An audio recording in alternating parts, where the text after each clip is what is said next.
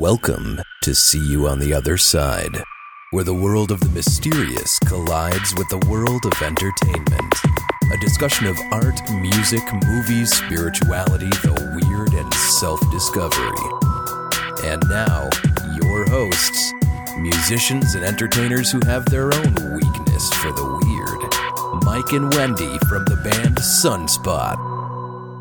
Well, Wendy, you're in a haunted place right now, aren't you? I am, yes. I am in California, going from one haunted place to the next. Okay. I'm currently at the Mission Inn in Riverside, which has a ton of history. I don't know that much about it, but I'm about to go explore and find out. So hopefully next week I'll have some cool stuff to report. But the past 2 days have been very, very paranormally exciting. All right. As I got to stay at the Queen Mary, the haunted ship in Long Beach, California. And I also attended the Midsummer Scream conference, which I got to see the panel featuring last week's guest, DJ McHale and Scott Marcus were both there. That sounds like fun. As well as another one of the Are You Afraid of the Dark people. And just a ton of Halloween, everything from haunted house attractions to makeup artists to, horror story book authors and movie makers and all the stuff we love. Well, that sounds cool. Have you had a paranormal experience since you've been there? Well, just maybe. Just the well makes it sound like you did have a paranormal experience. Let's hear about it. Well, I went on the ghost tour at the Queen Mary. Yes. Which is really fun and interesting. And the very first thing they said was that it was based on a book written by Jeff Belanger, one of our recent guests. Oh, yeah. We just had Jeff on, too. And does Jeff know that the haunted tour is based on his book? I don't know. I think he might have just learned that from us because I did tweet about it.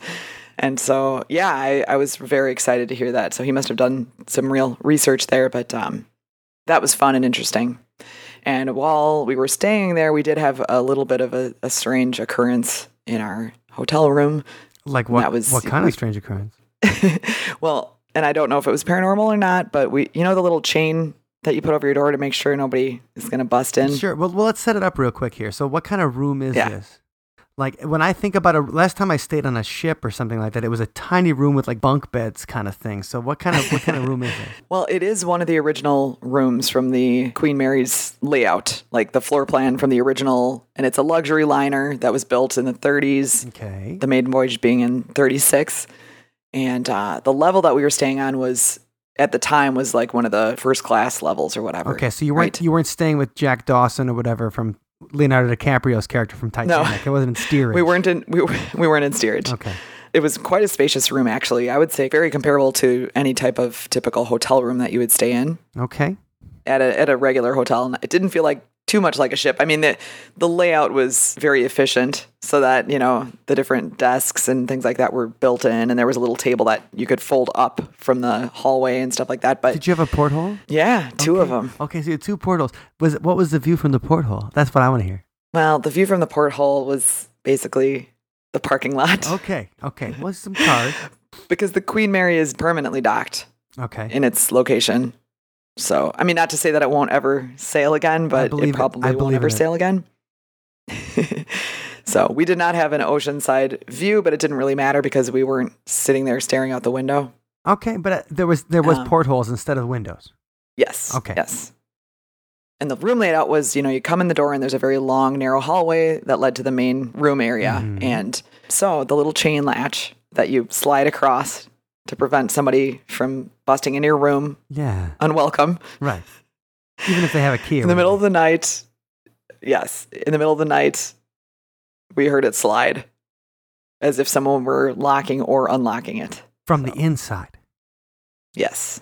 Okay. Now this is what I like. So if somebody had a key to the room, they could kind of get in and they would shake the chain or whatever and scare you a little bit because it's right. The door would open like an inch. Because that'd be good for business. Like a place that has a place that has several haunted tours. The Queen Mary has has a haunted tour, like a deluxe VIP haunted tour, a regular haunted tour, a haunted tour with a dinner, a haunted tour with investigation. To them, like scaring a little bit of poop out in the middle of the night of the guests, probably it's good for business. Good for business. But the fact is, there was no one inside the room besides you guys, right? No, and unless someone had a real strong magnet, maybe that could make the thing slide from the outside. But I don't know, and I don't know. Even think about the magnet. It was really, really late at night. There was nobody in the hallways or nothing going on. So I don't know what it was. Could you hear footsteps in the hallways? Like if you could hear people passing? No. Or if okay. Like at the time, like let's say it was a guy that maybe beats $2 walking past you in the hallway. Like, could you have probably? Well, the thing is, our room. So there's the main hallway, which had to be at least a 1/10 of a mile long, and you couldn't because of the shape of the ship. It slopes down.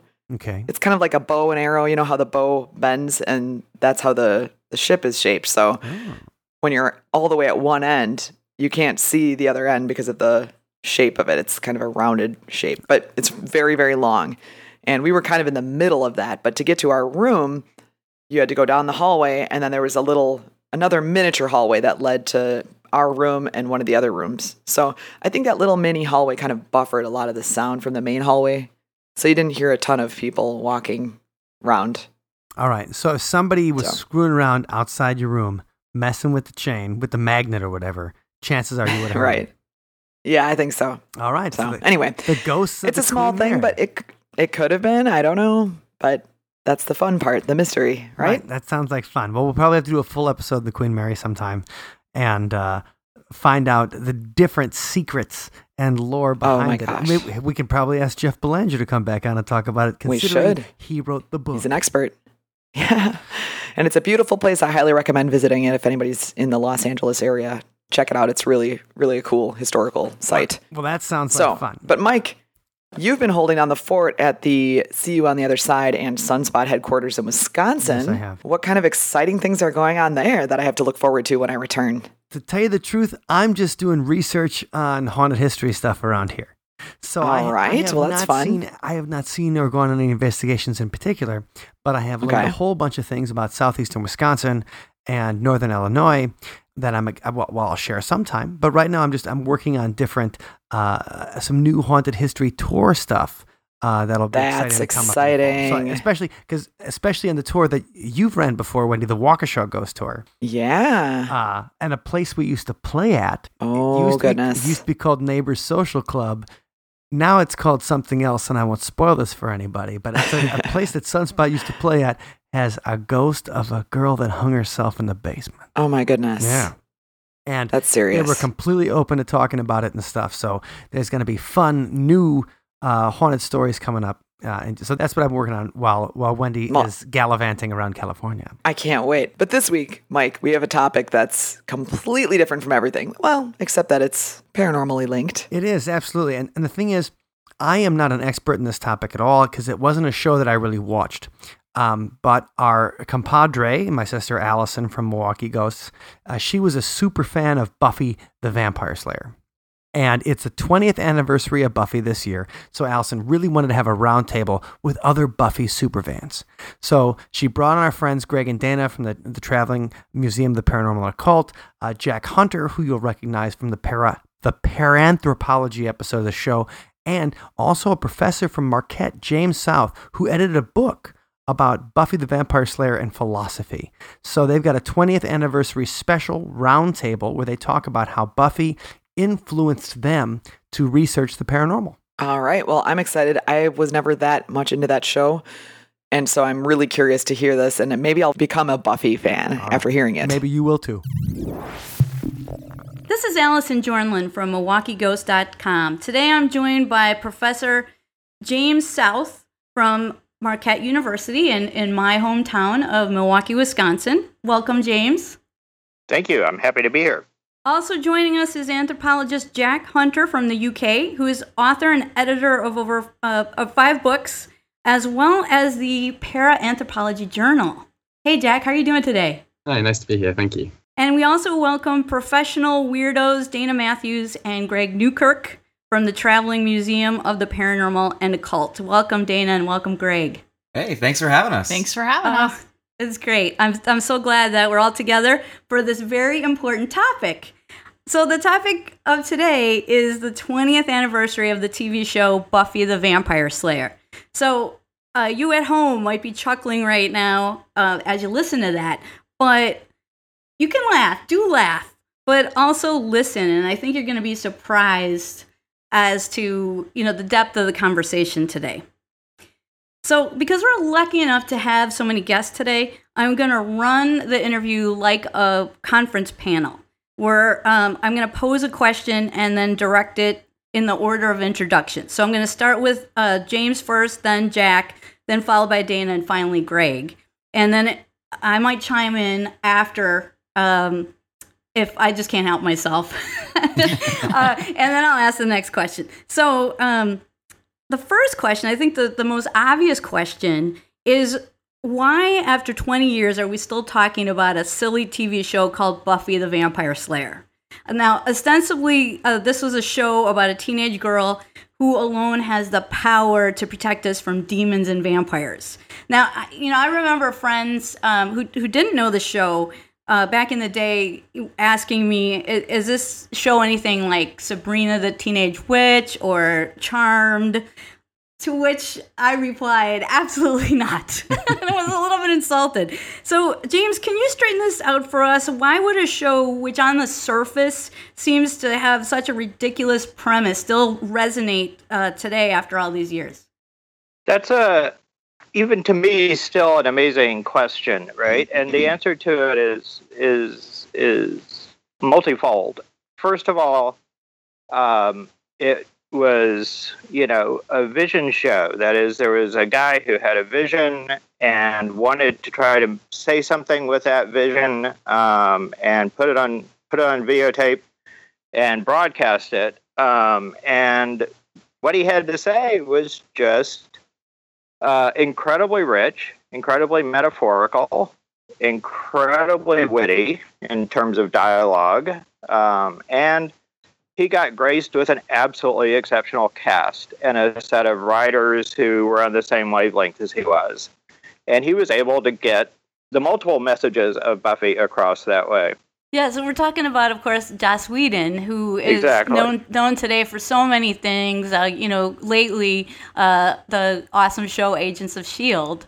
So, Jack, now I'm going to come to you. So what do you think? I mean, why is this not ridiculous for us to be talking about this today?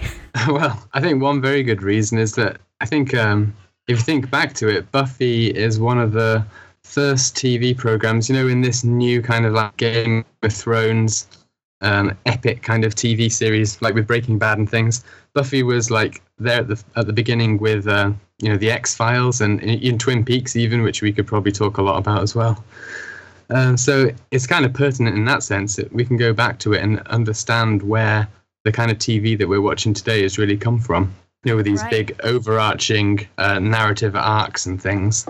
So yeah, I think it's important in that sense. But it's also really important. Landmark show. I'm sorry, go ahead. It's right, yeah. It's a landmark show, but it's also important because it taps into our kind of perennial interest in the paranormal and the supernatural as well.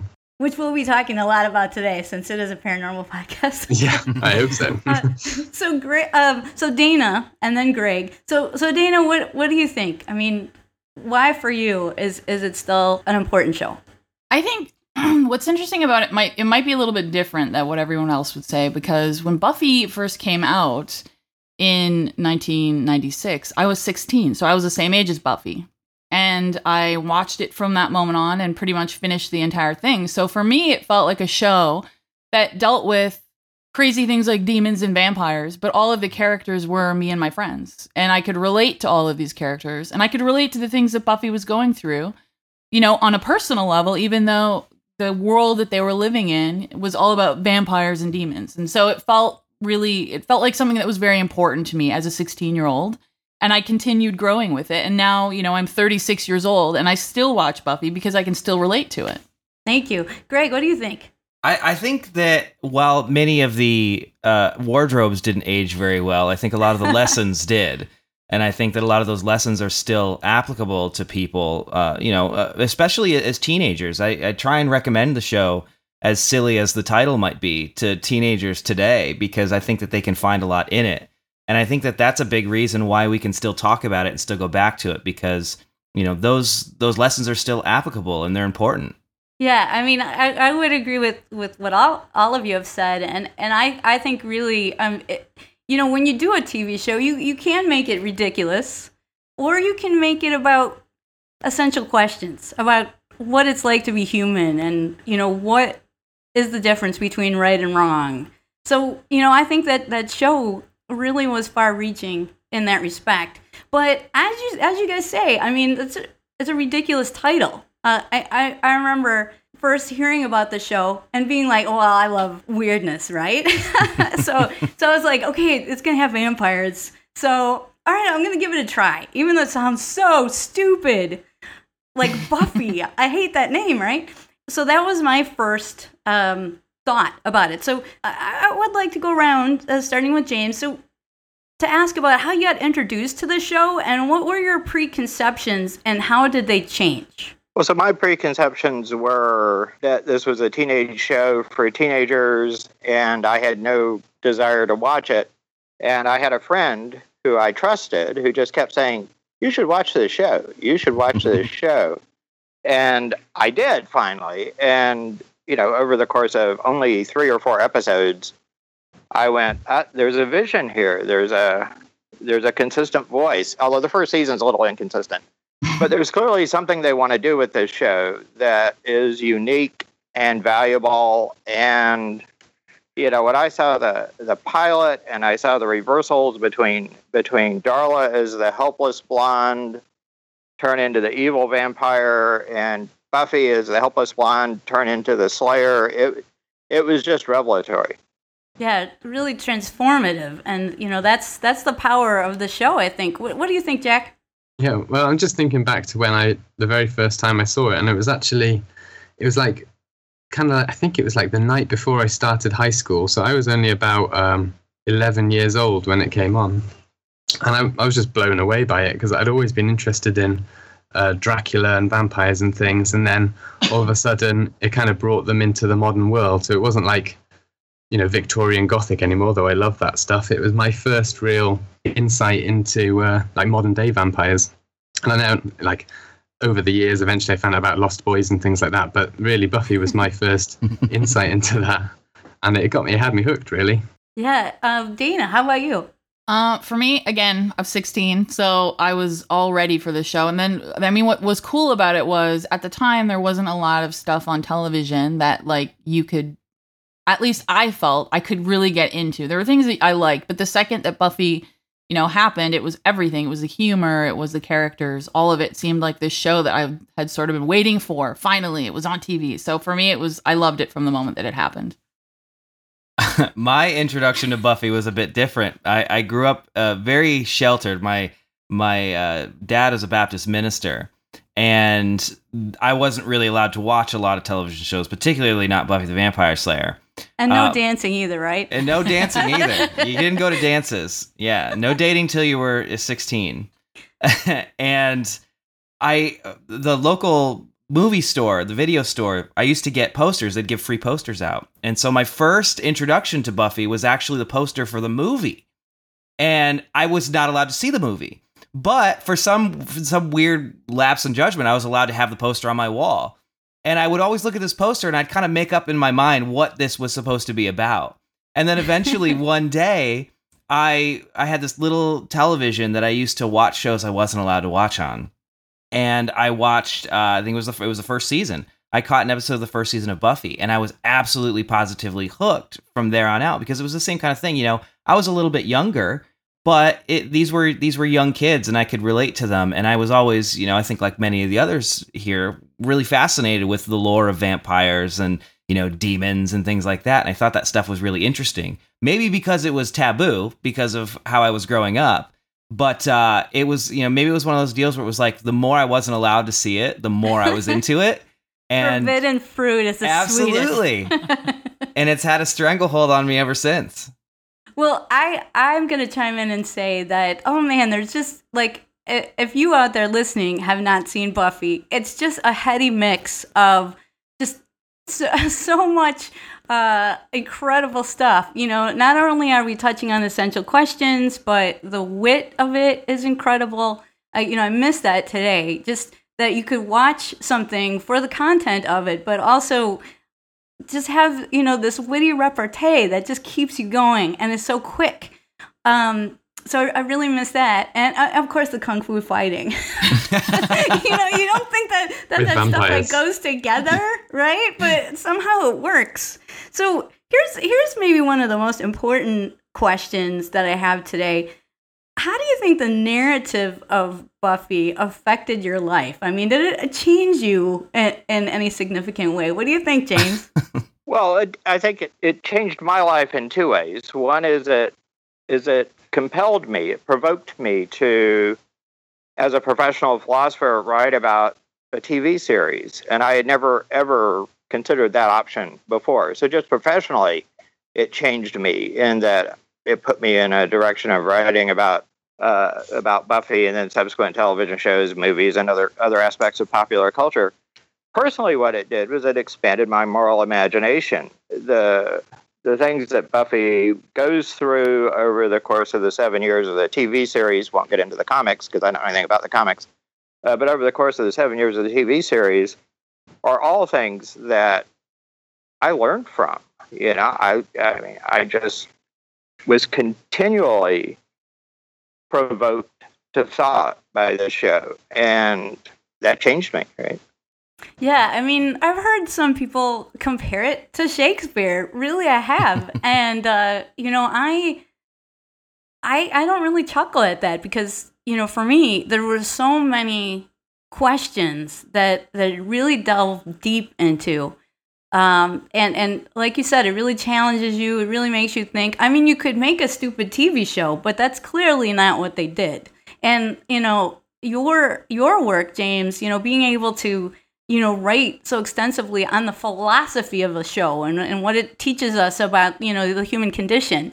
I mean, the fact that you can even do that means, there has to be a lot of material there to work with and a lot of substance. And there are so many of us doing it. That was the thing I discovered. I thought I was a weirdo, right? When I wrote my first paper about Buffy, and then I discovered this community of Buffy scholars who were approaching it from all these different perspectives: philosophical, theological, cinematic, visual, rhetorical. And it was just like, wow, how can any one text have this effect on so many people and so many disciplines? And the other thing I just want to say on it before we go to Jack is that for me, it's kind of a test that's out there for people. Can you get past the name? Can you get past the premise? If you do, you're going to be surprised at what messages are in there. So, Jack, what do you think? Like, how did it affect you and your choices in life? Well, I'm immediately thinking to Giles and the library, basically. That whole setup had a huge influence on me. And maybe talk about the character a little bit for people who are unfamiliar. Yeah, so Giles is like, he's the guy who basically looks after Buffy. He trains her up and he teaches her all of the kind of like arcane lore about demons and vampires. And he has Watcher. Exactly. And he has this incredible collection of ancient dusty tomes in his library in the high school. And then when I went to, not university even, when I went to high school, I was hoping that my library would be like that, but it really wasn't, unfortunately.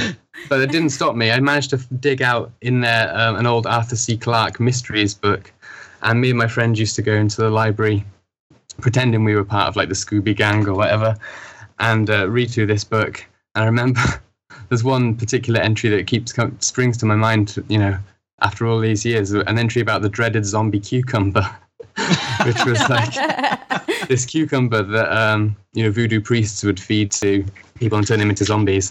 So yeah, it inspired me to read into these weird things. Another thing that inspired me to do as well, I remember looking up pictures of cattle mutilations and alien abductions in the library, and the librarian was coming over, checking over our shoulders and asking whether we should really be looking at stuff like that in school. It's like, well, they do it in Buffy, so it must be okay. Yeah. But that's funny that she questioned your choice of material. It's not like it's porn. No, it's not. I mean, you're really researching something that's unexplained, which all librarians should give you a pat on the back for, right? Yeah, they should be encouraging it. Absolutely. We completely agree on this. But yeah, like the whole role of, Giles as this caretaker of knowledge, was really appealing, and also like the idea of this library as like a magical place. I mean, for me in my straight life, I'm a fourth grade teacher. So it's still, I wish that kids would think of the library in that way, that it's a dangerous place too. It's dangerous. It's volatile. It can change your life. That it's so relevant to them. Whereas today, kids so often look at books and research as irrelevant to them. It's nothing that's interesting to them. But I like the element of danger. Like, this is dangerous knowledge, and for the well-read out there, like, and not like H.P. Lovecraft either. I mean, because in H.P. Lovecraft stories, the book is going to kill you. It's like the knowledge is going to drive you crazy, and there's nothing positive you can do with it. It wasn't like that. It was like, no, knowledge is power. Along with the slaying skills of Buffy. Yeah. We also had power in just the raw knowledge itself, which was accessible to anyone. Yeah. Dana, what are your thoughts? Well, Buffy was really, incredibly, it was hugely empowering for me because, even just thinking back to my very first paranormal research team, we were all girls. And Buffy was a massive, reason for that because it was empowering. And we kind of, at the time, and not only we were young girls, but we were young girls. So we were sort of stepping into a community of people that at the time, back in 2001, was really heavily male dominated. And so here come these like 4, 20-year-old, 19-year-old girls. And we were like, we're paranormal investigators, but we do it sort of the way that we do it. And so, it was very much, and it was still, on the air at that time also. So it was very much like a contributor to our decision to sort of do it our own way, as opposed to the way that everyone else kind of wanted us to be doing it. Yeah, and so out of that, you got your own TV show. So yes. It's like you watch TV, and then you had your own TV show in Canada. What was that called again, so we can look it up on YouTube? It was called, the name was not great, much like Buffy. It was called The Girly Ghost Hunters. But we did get to investigate, a lot of Canada's most haunted places, and today, a lot of people don't get the chance to actually go into them and sort of delve into the history and do research about them. Do you remember what the official description of your show was? It was four. It was like something like 4 girls with it was something about Buffy the Vampire Slayer meets Scooby Doo. Yeah, that was the tagline for it. So wow, you that's just so inspiring that you were you found a TV show. That got you going in that direction, and then you actually became part of the medium yourself. So, absolutely. That's just crazy. So, Greg, how did it affect you, and how do you think it influenced your choices?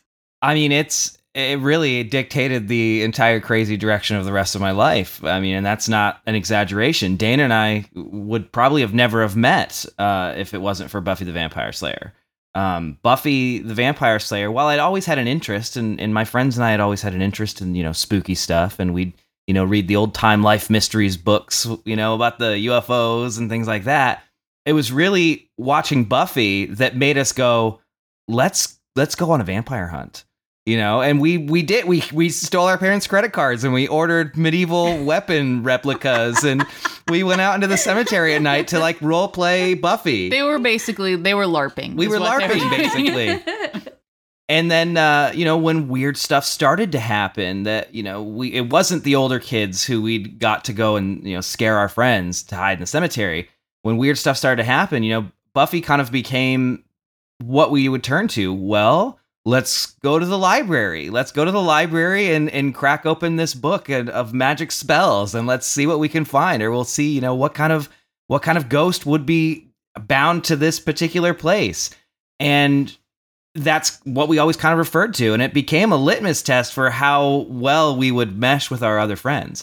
If they liked Buffy and they could understand the jokes that we were making about Buffy, they were cool and they were in. And, it's strange how now, I can sit there and think, if it wasn't for Buffy making me go out and actually start going to cemeteries and libraries and, Googling about stuff like Willow would do, I would never have met Dana. I wouldn't have started a website about ghost hunting. I wouldn't have met Dana, and I wouldn't be doing what I'm doing today. So it's had a pretty immeasurable impact on my life. Absolutely. I'm reminded, by the way, in your mention of the Time Life series, that is actually referenced in the pilot of the Buffy television series. Right? Buffy mocks Giles by asking if he had signed up for the whole Time Life series. Right? And of course he had. Of course he had, right? Yeah.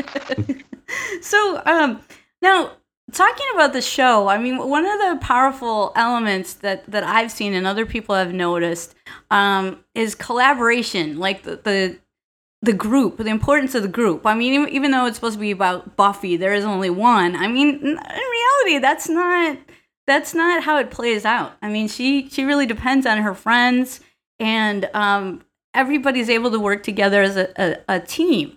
So my next question is about, what does this teach us about teamwork, or the importance of teamwork, or the importance of research? Well, I think one of the things I would say to that is it shows the importance of what we might call a chosen family as opposed to a birth family, right? That is, we find the people who we have similar interests, similar lines of thinking, similar senses of humor, and tackle problems, right? And I mean, the world is so full of complex problems that nobody sitting in an armchair is going to be able to figure it out. You're going to need research teams. And to find that sympathetic research team where, as is so powerfully explored at the end of season 4, each one has a separate role to play, right? And combined, they make up a team. Yeah. Jack, what do you have to say, either about collaboration or research? Well, just on the topic of on the topic of research, I mean, it's kind of like a good kind of model to follow, I think. Like, you find something weird, you go and find out what it is, and then you go and tackle it. And I think that's, one of the influences it's had on me is that it has emphasized that importance of, doing a bit of reading, going and finding experts like Giles to talk to about these things, people who actually do understand. And in a way, I'm just finishing off my PhD now, but it's a similar kind of process that I'm going through. I have my own watchers who are my PhD supervisors, and they point me in the right direction for certain kinds of books to research and things like that. It's it's really good. It's a good model. Yeah, so it does kind of affect your regular life. You can look at Buffy and see things, take away things that you can use for success in your regular life, it sounds like. You can. Buffy can teach you how to be a good scholar. Well, just say a little bit more about that. Well, I mean, it paves the way. It shows you the direction, how you can be a scholar of the weird yourself. And that, Giles is like this archetype that I've, in a way, I've tried to embody in my kind of my teaching persona, but also in my research and things. Yeah, he's just this like a beacon of weird scholarship. I hope he inspires lots of Giles anytime. Love to be. All right, Dana, what do you think? Either by collaboration or research or both? I think the show really said a lot about surrounding yourself with people that had different kinds of skill sets. So, Buffy usually wouldn't get to solve the problem if she didn't have people around her who were good at different things that could contribute to sort of creating this perfect ending. So Willow, hadn't known so much about magic, or, Giles didn't know so much about what he knew about. They're really, it said a lot about working together. And I mean, really, when it comes down to the paranormal and research into the paranormal, Greg and I are constantly looking for people who have skill sets that we don't have, that we can surround ourselves with, because they're always going to help us at the end of the day, push the question a little bit further. And talk more about how that impacts your museum. Oh my gosh, I mean, it impacts it hugely because, for instance, something that just happened recently where we had someone come up to the museum and talk to us about wood, and they were able to kind of tell us, like, my parents owned a lumber mill, and I can tell you that this wood doesn't come from this place. So we actually found out that a piece that we had originally probably came from a different part of the country than we first thought. So again, that's sort of like these, surrounding yourself with people who know more about things than you do is always a good thing, because it's just, again, going to help you solve your problems really at the end of the day. And Greg, can you follow on with that and maybe just, for newbies, like explain what your museum is all about and how that relates to Buffy? One of the things that Dane and I had always talked about is how cool it would be to have a place like the Magic Box and a place that had all of these really cool old occult artifacts and stuff. And I think subconsciously we'd started to collect a lot of that stuff early on. And it was maybe 3 or 4 years ago that we decided, well, we've got a lot of this stuff and there's people always trying to give us stuff that they don't want. Why don't we start a traveling museum and take the stuff to people? And, to expand upon what Dana was saying, I think the one thing that we've learned, from Buffy and from our, everyday life is, surround yourself with weirdos. Find the weirdest people and surround yourself with them, because they're going to teach you lessons and help you in ways that nobody else ever can, because they're going to have such a unique insight on the world because they're weirdos. And so we do whatever we can. I mean, we hang out with real vampires. We've gone to New Orleans and spent, a few days hanging out with people who drink blood and claim that they're, sanguine vampires. And we hang out with alien abductees and they help us, experience what they experience. And, doing things like that has really broadened our worldview and shown us that, things aren't quite as simple or black and white as they normally are, but if you have the right people around, you're going to experience the world in a way that most people aren't able to. Awesome. And that's a really telling thing to say, that you're talking about, like, peak experience that other people don't get to experience, but because of the influence Buffy had, you're able to get that now. The world can be Sunnydale if you just go and look for it. Awesome. So, all right. So James, what is your favorite episode and why? I know it's hard. There are so many, but it's so hard to choose. The one that always comes back to me as incredibly powerful is The Wish. Right, the one where Anya wishes that Buffy had never come to Sunnydale, and we see the effects, and the effects are horrific. Right, that if Buffy had not been in Sunnydale, it would have been a real dystopia. Right, and for me, that shows. Although it's great to surround yourself with groups of weirdos, right, and people who challenge you and think like you. That one person can have that kind of an effect is a very powerful message, especially when that person is a 16-year-old girl, right? What do you say, Jack? My favorite episode? My mind always jumps to the episode with the gentleman in it. Oh, yes. Floating around, yeah. That was a great one. An amazing episode, and it's just the kind of atmosphere that it conjures. One of the things that I'm most interested in is kind of like religious experiences and the kind of like emotional kind of feeling responses that these uncanny things give rise to. And I think that episode captures that perfectly. The way they're floating around, they're constantly grinning. You could also think of them as kind of like a proto-Slenderman kind of characters, which is another interesting avenue that you could go down. Right. And then another favorite episode was the one with Dracula in it. Oh, yes. I've always loved Dracula, and it's nice to see Dracula popping up. And then, it's good. Absolutely.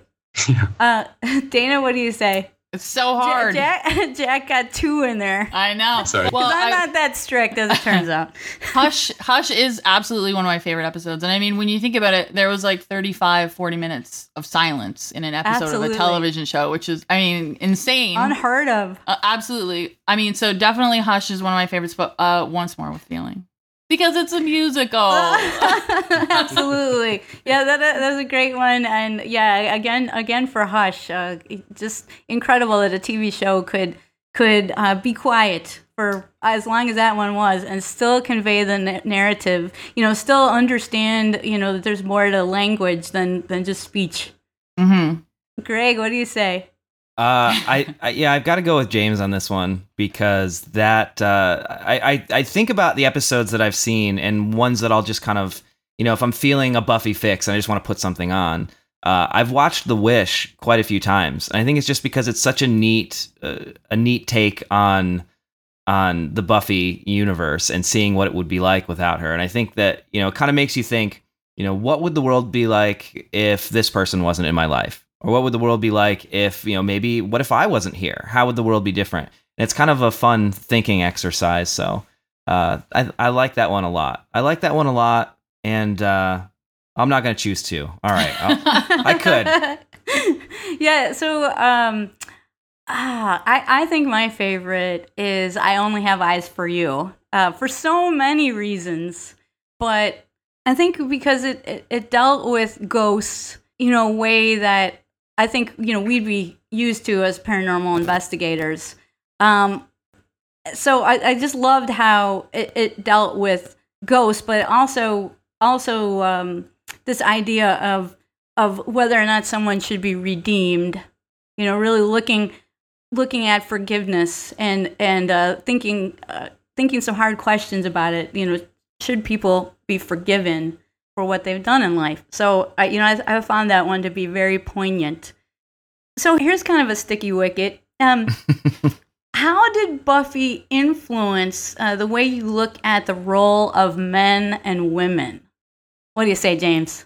Well, I think if it had an effect on the way I thought about that, right? And I think it did, right? One of the ways, and I'm sitting here wearing a Veronica Mars T-shirt, right? Is that it, which has nothing paranormal about it at all, but it did make me appreciate, and pedagogically made me appreciate the contributions of female voices and discussions that I had perhaps not always recognized, given my own male privilege. So in that effect, in that respect, it had a real effect on me. And going, wow, women, I should pay more attention to them. Right? I should pay more attention to what they think, how they act, how they're perceived by others to be weak, and then, wham! Guess what? They're not. And Willow plays into that as well, right? Oh, yeah. I mean, so her very mousy character in the beginning, how she transforms into this powerhouse, a force to be reckoned with. Just to watch that arc is just, one of the most amazing things. Jack, what do you say? Role of men and women, gender roles. As an anthropologist. As an anthropologist. Well, not the big guns. I mean, it's good in its, showing that women can be, just as intelligent, just as strong, and all of these other things as men. I mean, really, that's it. As far as I'm concerned, it reinforced my own ideas about the role of women, basically. I think I'd always been pretty, I just think we're equal. I think we're all equal, and that's it. Awesome. Dana? Yeah. It was, again, thinking back to 16-year-old Dana, it was empowering. It was a show that kind of just said, for me at that time, you can do whatever you want, really.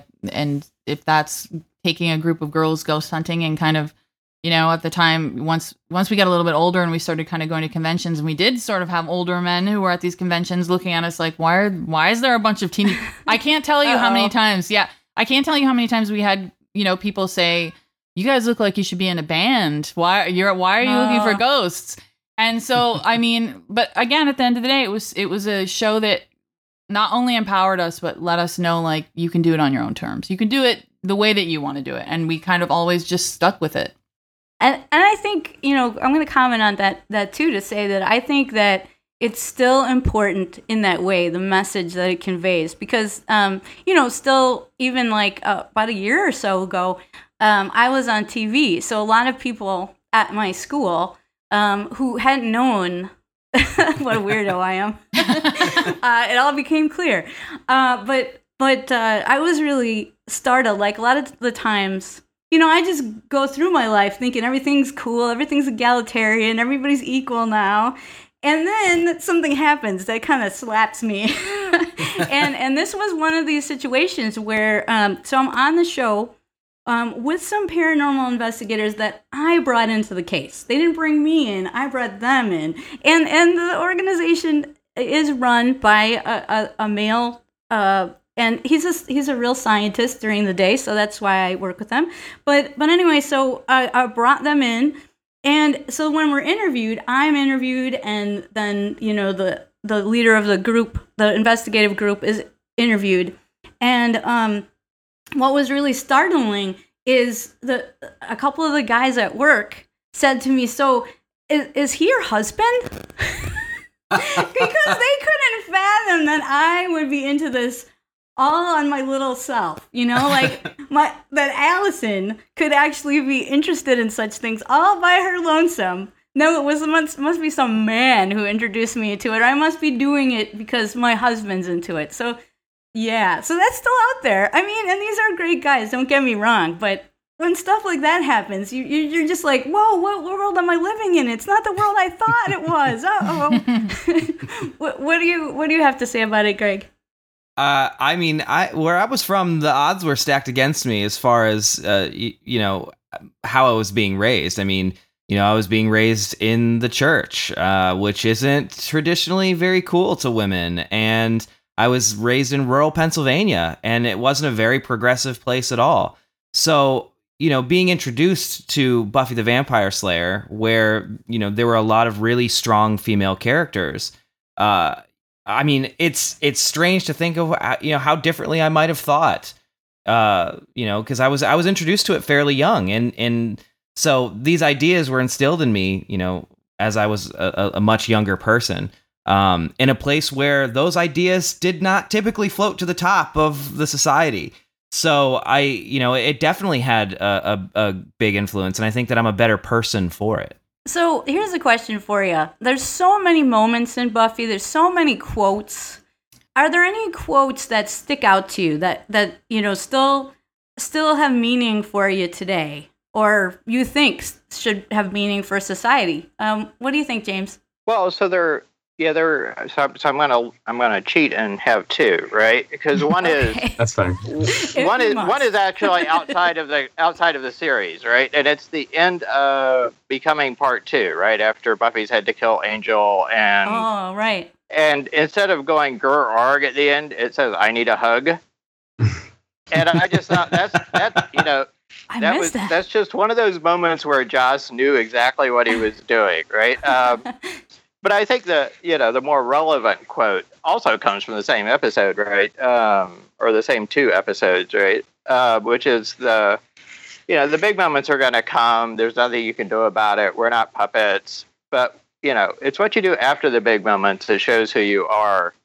And that line has always stuck with me as, when I've had my own big moments. It's like, well, how am I going to react to them? And what does that say about me? And what does that say about my values and my prejudices and everything else?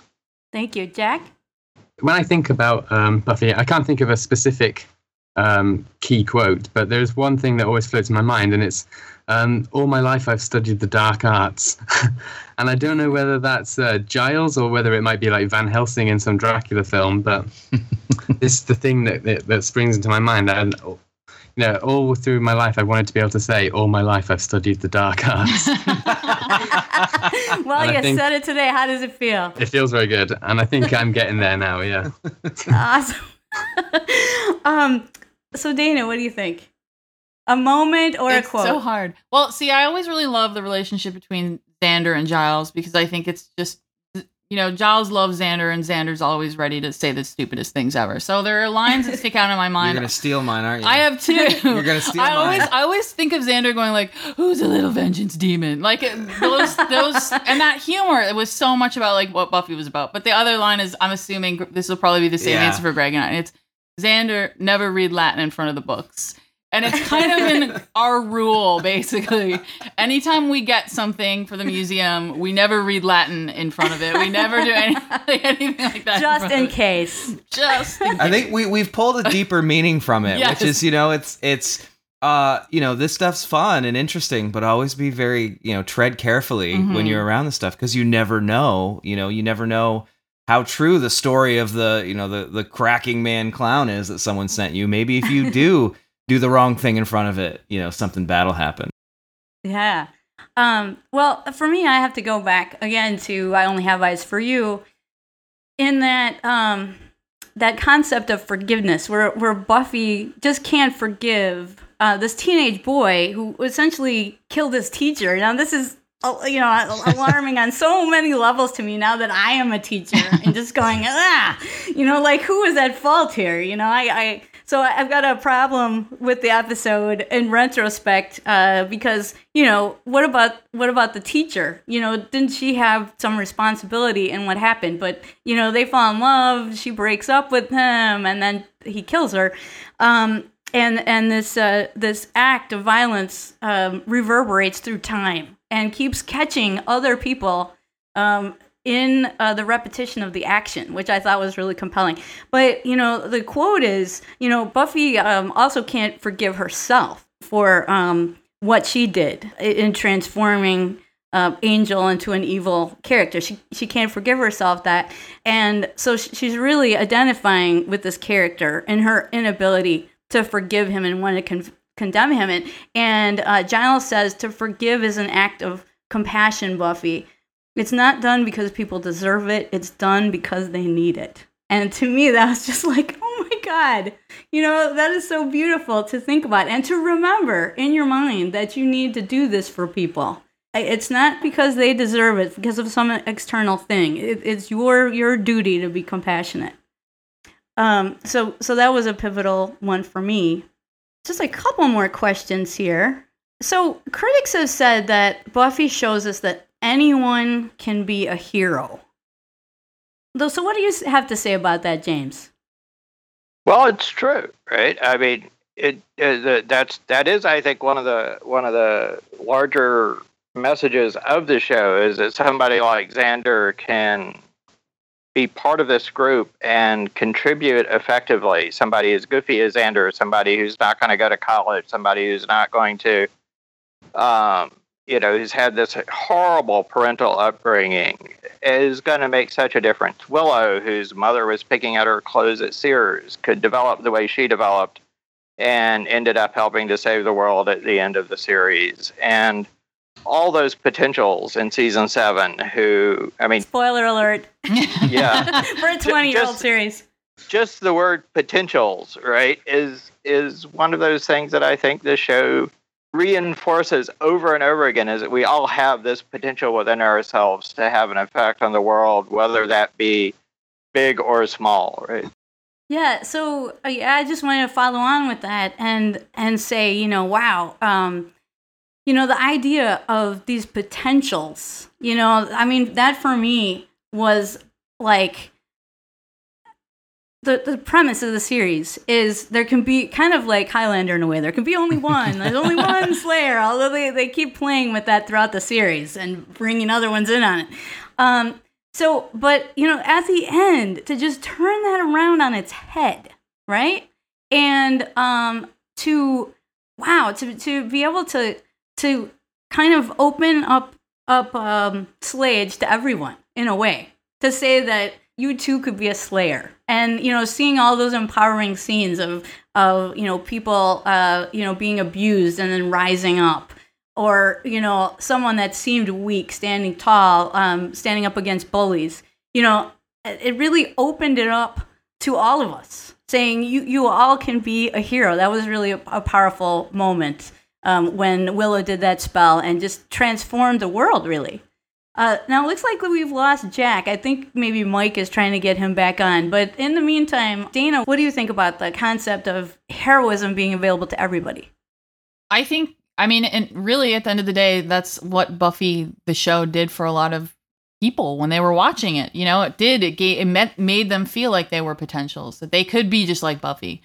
And, the other thing that I think is really interesting about it too is that it humanized the idea of being a hero, because Buffy had really, crappy days, and Willow had crappy days, but they, again, going back to the idea of surrounding yourself with people that are your chosen tribe or your family, they help lift you up in those moments so that everyone is a hero, and everyone, is allowed to kind of be human at the same time, but they can all kind of work together to get to the end in a good way.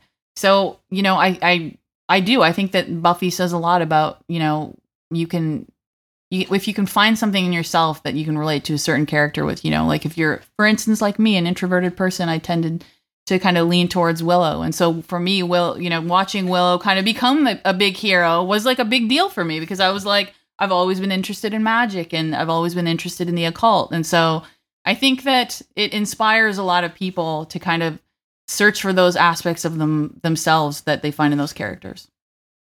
What do you say, Greg?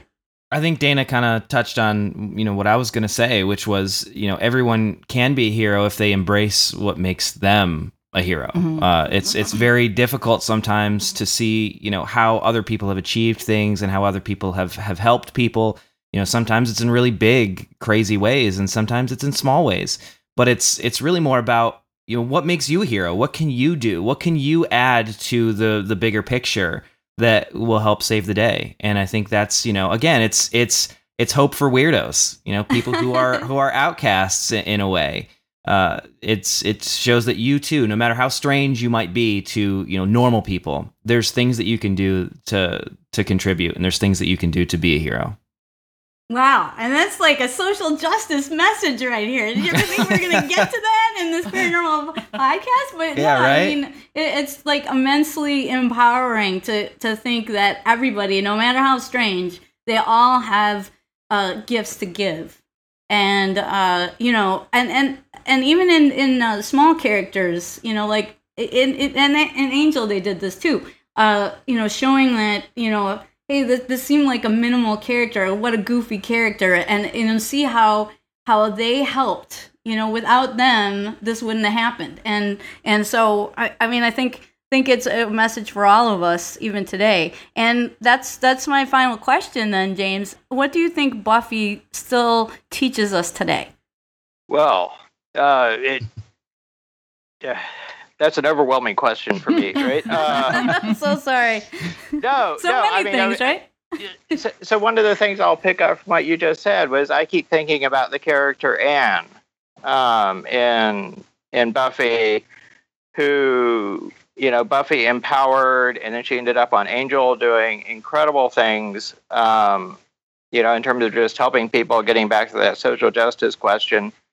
But I think at the end of the day, it goes to the heart of, still how very masculine our culture is, that we watch Buffy and we're surprised and we're amazed and we're moved that there's this first teenage girl, then young woman who is able to make such a difference.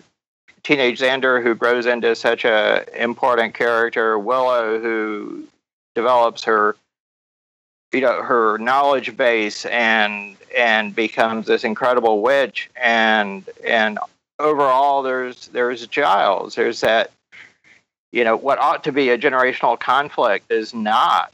And so it's a show about becoming, right? I mean, that's why I picked that quote I did. Becoming is, I think, the message of the show. We can become who we are, and we just need the right mentors. We need the right opportunities. We need the right big moments. Yeah, so self-actualization and also social justice. Like, so many big messages here. Dana, what do you think? I 100% agree, and I think that, like, the thing about Buffy was you were watching someone who in the beginning didn't really, she struggled with what she was, and she struggled with her roles, and she didn't really like them, and she did them anyway because she knew that, it was the right thing to do.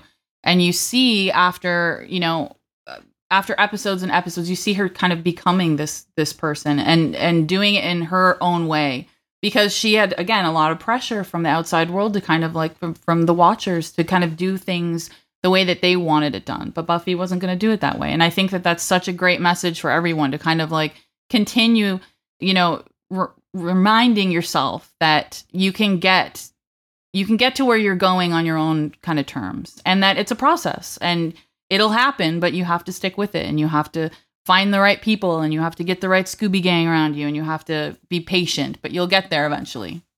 Yeah. And going back to like the whole Watchers Council thing, like this idea that, there was this very male hierarchy, and, which all came crashing down, spoiler alert.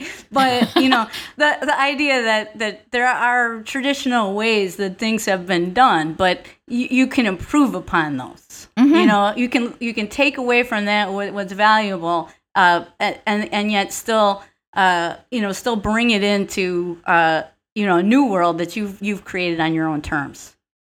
Greg, what do you say? That's actually, that was something I was going to mention too, was the idea that if you feel like the rules are unjust, look at what they did in season 7. If the rules are unjust and you don't like them, change them. You can change them if you want to.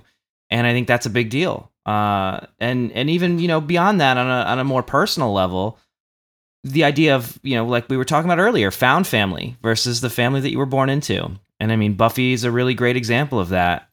All of these people who've come together and, created their own family and created people that, love and care about them. And I think that for a lot of people, that relate to Buffy can relate to that and relate to the idea that a lot of the most important people in their lives, the people that become their real family, are people that they're not blood related to. They're just people that you found. That you resonate with. Oh man, you guys, you've just been amazing today. And like I said, I think we've touched on, some really, really life-changing themes, and the show can still reach out and help people with their personal evolutions. So thanks again for joining us today. Unfortunately, we did lose Jack Hunter, but he was talking to us all the way from Wales, across the pond. So we lost our Giles, but I'm sure we'll get him back on the podcast really soon. And we do appreciate his contributions today. And he edits the Paraanthropology Journal. So you can Google that. You can also on Facebook. They have a great Facebook group. If you just type in paraanthropology, it'll come right up, and you can stay in the conversation. These are themes that are discussed, and you can continue that discussion over there at Paraanthropology Journal. James, where can we find more about your work? Well, I've edited a book on Buffy and philosophy and co-edited another book on season 6 and 7. And published several other articles. So you can Google my name. I have an academia.edu page that has all my Buffy scholarship.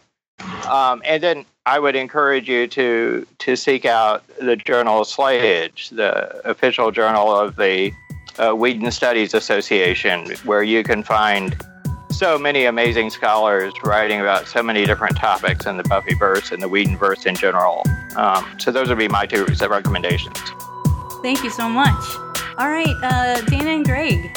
If people want to come see the museum and see some of our striving to create the real magic box, they can go to paramuseum.com for dates and places where we're going to be. And if they just want to keep up on some of the weirder adventures we've been on, they can go to weirdhq.com. Thank you so much. It was really wonderful. Oh, thank you for having us. This was a lot of fun. So we want to thank Greg, Dana, Jack, and James, and of course, Allison from Milwaukee Ghosts. Thank you so much for hanging out with us today and really sharing their inspiration and how Buffy inspired them. We always love to talk about pop culture and the paranormal, and that was a huge thing, and it's the 20th anniversary this year. So hope you enjoyed that roundtable conversation. And you can find the show notes for this week's episode at othersidepodcast.com/155. Now, the thing about Buffy is that I didn't know too much about it, except I knew that I saw the original movie. I knew that Buffy was in high school. I knew that she was a valley girl. You knew that it was had a kind of a goofy premise. But when doing some research on it, I found a really great quote by Joss Whedon. Now, Joss Whedon's the creator of Buffy, also the creator of Firefly, the Agents of S.H.I.E.L.D. show. He directed The Avengers. Wow. And The Avengers 2. And actually, he's coming in to save the DC cinematic universe too. Ooh. And so, but Joss Whedon's done a lot of great work, and obviously people are huge fans of him, Firefly especially. But he's got this quote about Buffy, and he goes, "So I thought, well, a TV show needs something that will sustain it. And a California girl fighting vampires, that's not enough.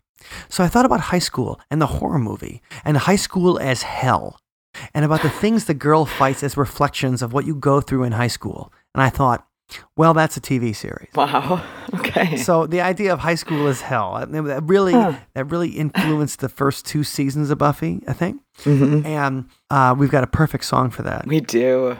Our own Sunspot song. And this song was actually written in the mid-90s, and we released it on our first album, Radio Free Earth. And the record label that we signed with for our second album liked it so much they wanted us to re-record it and name our second album this. So this one is about, well, all the crap you have to get put through when you go through high school. It's called Loser of the Year.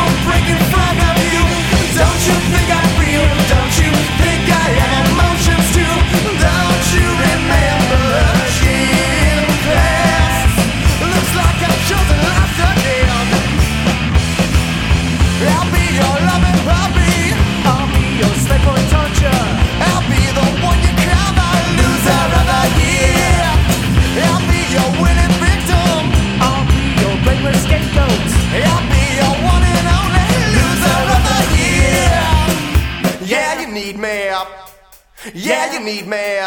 I'm the one who makes you feel good about yourself, so you can go yourself.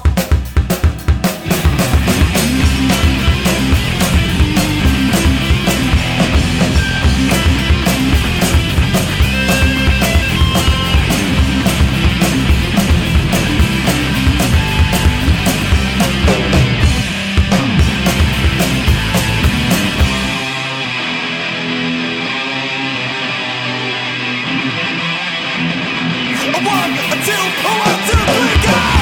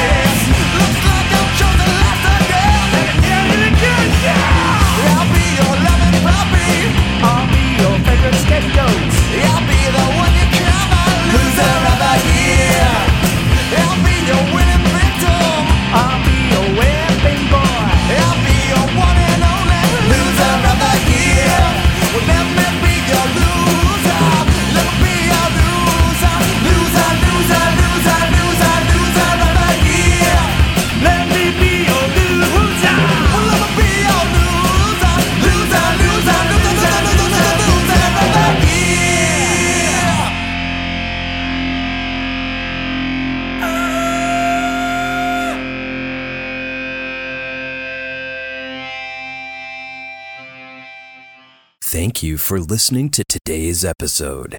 You can find us online at othersidepodcast.com.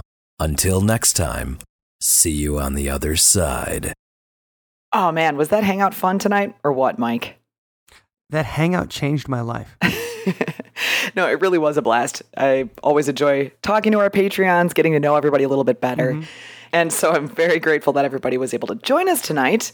Thank you, Patreons, for being there. And you can join our Patreon community and join our hangouts. How do they do that, Mike? They do that by checking out othersidepodcast.com/donate. And that's the way you can get behind the podcasts, the songs, the videos, all the cool stuff we do every week. You can find that at othersidepodcast.com/donate.